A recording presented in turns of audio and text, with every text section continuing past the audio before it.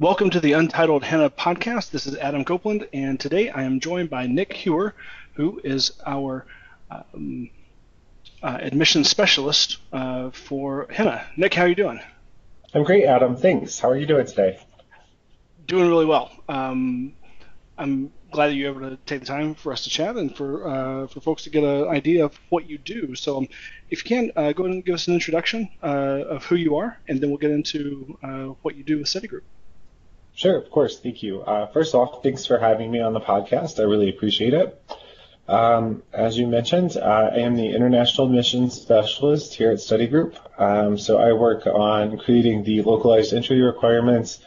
I work on fine-tuning those with some of our partners, approaching our partners about different credentials that they will or won't accept. I also work with the assessment team to sign off on credential evaluations that we do internally for some of our partners.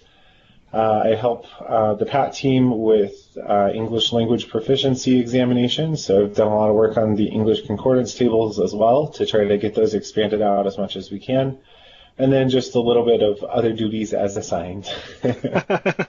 And hopefully that doesn't get too wide, although it's always that catch-all frequently does get us some kind of work that doesn't really fall into what we typically do. Yeah, absolutely, but that's what keeps it exciting for sure. What do you have a typical day? Not really. They're all a little bit different. So it kind of depends on my meetings that I have scheduled for the day. So like everyone else, I usually have a big block of meetings that I have to attend. So we will I try to get those out of the way in the middle or morning of the day if possible. And then I usually spend the afternoon kind of digging into my credential evaluations that I sign off on. Sometimes those require quite a bit of research if it's something that we don't see very often or haven't seen. So it's not atypical for me to spend quite a bit of time researching an education system that we're not as familiar with, or we got this weird credential that's in a strange format, something like that. So it can kind of really vary from day to day. Lately, I've been working on a lot of the partner launch information as well, so just trying to get that all in order and ready to go and out the door as soon as we can. Awesome. How did you get into this line of work? I guess I was just lucky, to be honest with you. I had previously studied international studies, of my emphasis areas in Latin American studies. Okay. So I knew kind of early on I wanted to work in an internationally facing role. I had moved to Chicago from rural central Missouri to do that. I had a job lined up, and it was an AmeriCorps job, and at the last minute they kind of lost funding, so that job did not work out. So it led to me working here in Chicago a little bit off and on until I found something that I really liked. I kind of fell into working in international higher education at my last job. So I worked at a credential evaluation organization prior to this, doing international educational credential analysis, documentation compilation and review, verification, all those things. And then I ended up really loving it. I learned a lot about international education while I was there. It was kind of a sink or swim sort of thing. So you just kind of learned it, and that's kind of how I ended up here. So I was there about 5.5 years, working in credential evaluation, documents, verification, all that stuff. So then I kind of stumbled upon Study Group. Cool. What was was there an impetus or something that made you want to come work for Study Group, or just looking to do something a little bit different? I would say both. I was looking to do something a little bit different. I wanted to gain a little bit more admissions experience. I'd primarily worked in credential evaluation, documentation, and that's all kind of tangent to admissions, but I wanted to learn a little bit more. I also really like the pathway model. I think it's a really interesting model, and I think it's kind of the future of international education. So for me, it's really exciting to be here, kind of at the ground floor, I guess, of international education here in the U.S. I think it's only going to continue to expand and grow, especially as our political situation has changed over the years here in the United States. I think it's going to be more and more valuable for schools to work with a pathway provider. Mm-hmm. And you're based in our Chicago office, right? Yes, I am. I'm based here in Chicago. All right. For this may not have anything to do with what you do, but for those who may not know, we've got a WeWork space that we've been in maybe a year or so, maybe a little bit longer than that. Can you give us an idea of what that space looks like, what what it's like being in a kind of a dedicated shared space? Yeah, I really enjoy the WeWork.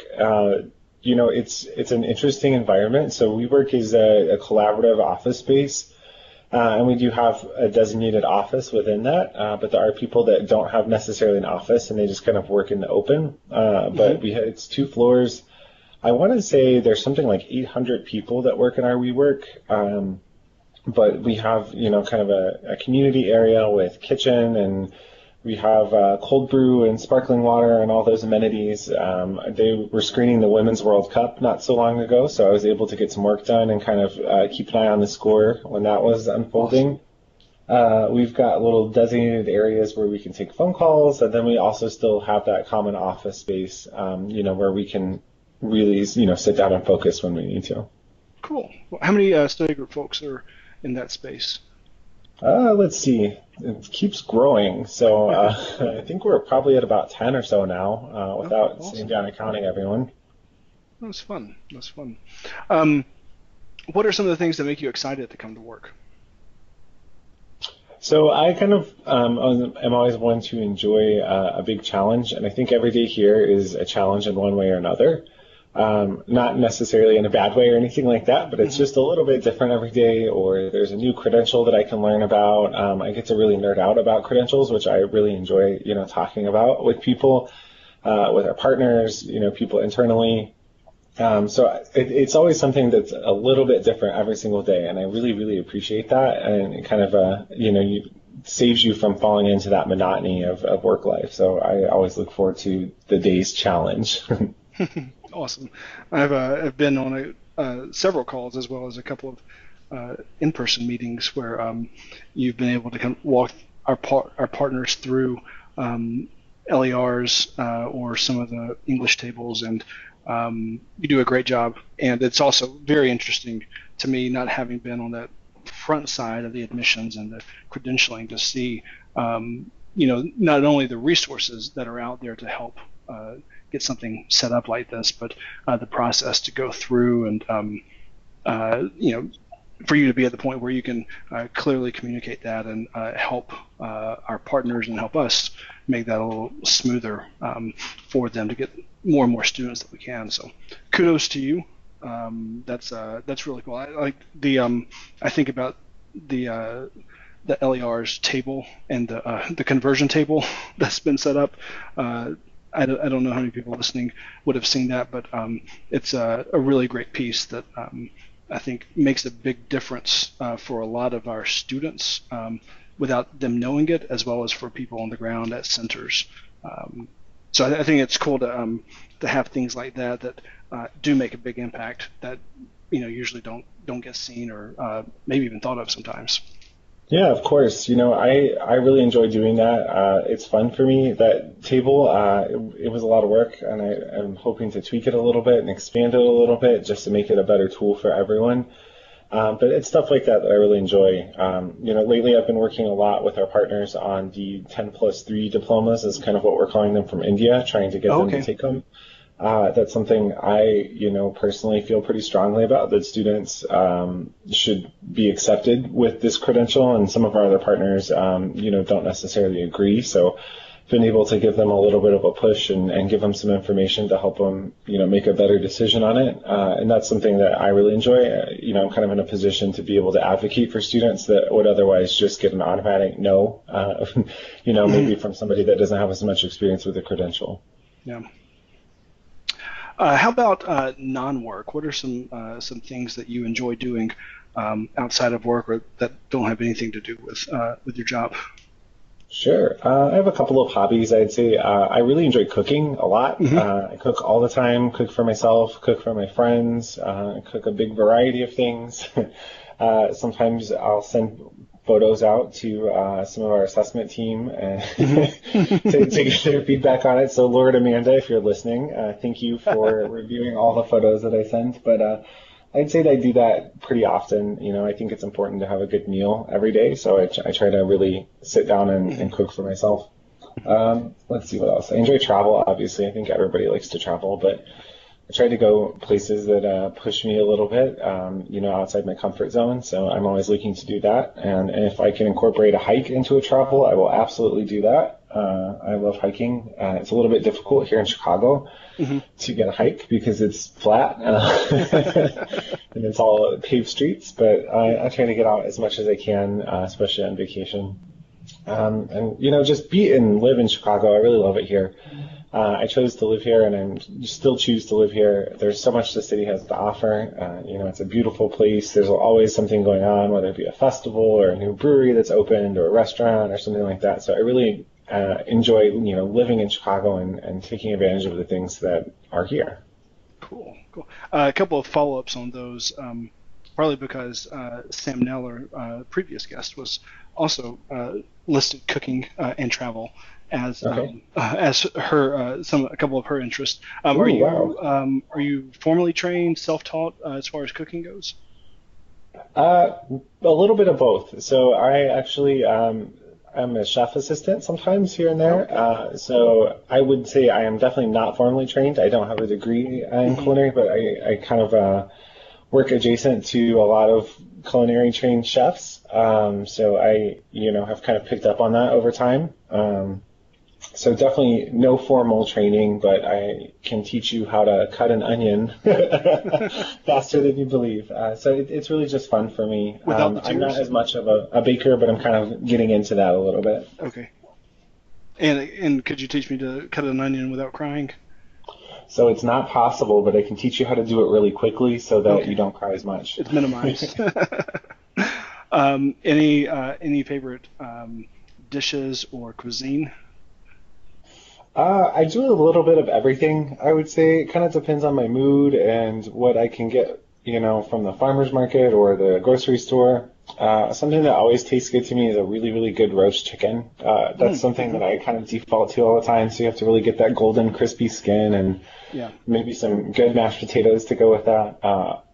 Otherwise, I do a really good Dijon.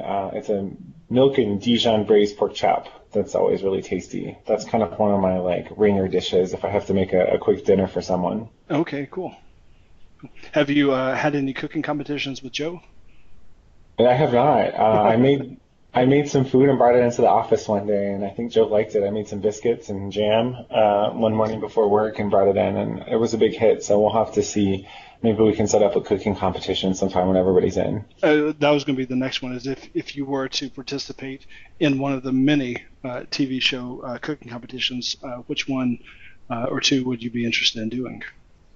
I think I would do Chopped. I love Chopped. Oh, that's fantastic. I love it. That's how I make my dinner every day. Open my refrigerator and say, I have these 6 things. What can I make with it? Do you ever have anything as random as they have in those baskets? I picked up a few things here and there that I've definitely regretted buying at the grocery store. Sometimes I think I get a little overzealous in the things that I'm going to make, but I still, try my best to not waste it, and I cook it and eat it. So definitely, my rule is usually no organ meat, with a few exceptions here and there. So Okay. I'm never going to have an eyeball to fry or anything like that. Sure. But otherwise, I try to push myself a little bit. Awesome. And then going to hiking, any favorite places that you've been on hikes, or any place that you're looking to go to that you haven't been to yet? I really enjoy southern Utah a lot. Moab area is great. There's a lot going on there. Arches National Park is really pretty. Canyonlands is right there. I would like to go back there. I've been kind of thinking about going to the Lake Tahoe area. I haven't really done a lot of research, but it would seem like a nice little retreat. I did some hiking in Northern California as well in the Redwoods. That was an incredible place. If you ever get the opportunity to go, if you haven't been, definitely check it out. I love it. I've also done a few in South America that I really, really enjoyed. I did a lot of hiking in Ecuador. That was my first solo vacation, so I went and just spent a few days.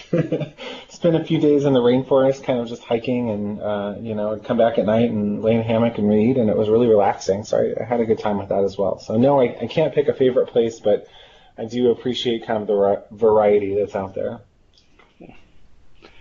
Well, last question on the list I gave you is who's someone that inspires you?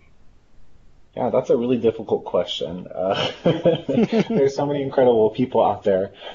And I'm going to take kind of the easy out on this, I think, and pick a fictional person. Okay, cool. And that's going to be Leslie Knope from Parks and Rec, if you're familiar at all. Have you seen Absolutely. the show? Yeah, she's a great Love the person. show. She is.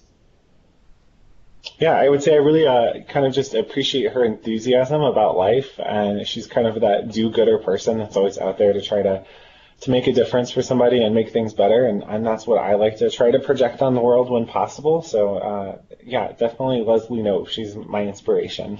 Oh, that's awesome. I was just chatting with somebody recently about Parks and Rec and watching their reunion from the Paley Fest earlier this year.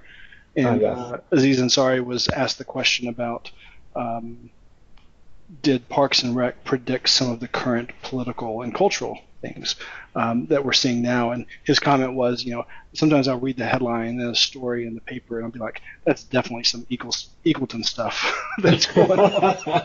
That's exactly right. And here in our Chicago office, we do have a little bit of a little Sebastian contingency. We have a little Sebastian fan club going on. So we're definitely a Parks and Rec crowd.